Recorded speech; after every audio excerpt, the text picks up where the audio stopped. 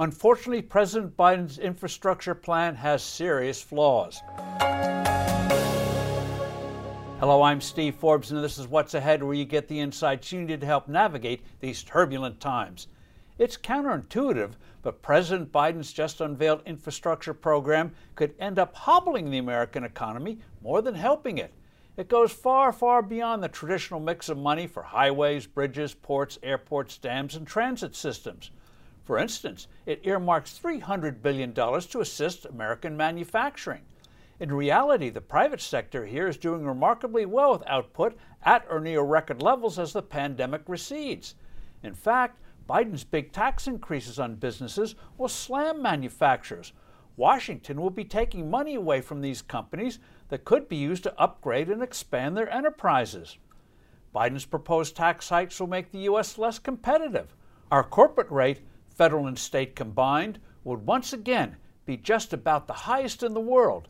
That and other business tax changes Biden wants will repel overseas investors from setting up facilities here and, despite what the president says, give perverse incentives for American companies to invest abroad.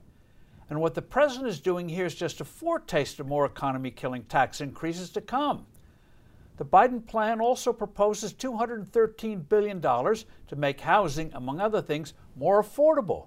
Yet what makes housing so unnecessarily expensive in much of the country is government regulation. One small example is a solar panel requirement in California that adds $9,000 to the cost of a house. Far worse is the time-consuming hurdles and mandates to get a housing project approved.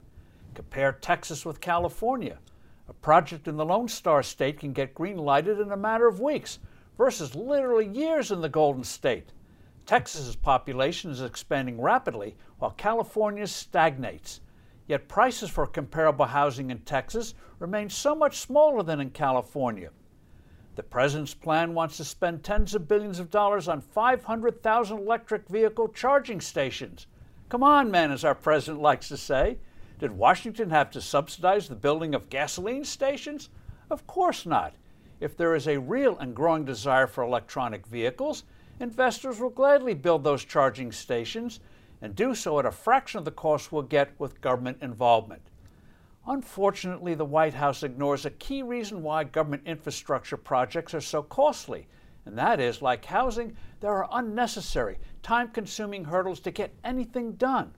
A bridge that could be built in 2 years can now take 10 years. The private sector, which owns about 2/3 of the country's infrastructure, knows how to efficiently build and maintain it. No crisis there except when government interferes. I'm Steve Forbes. Thanks for listening. Do send in your comments and suggestions, and I look forward to being with you soon again.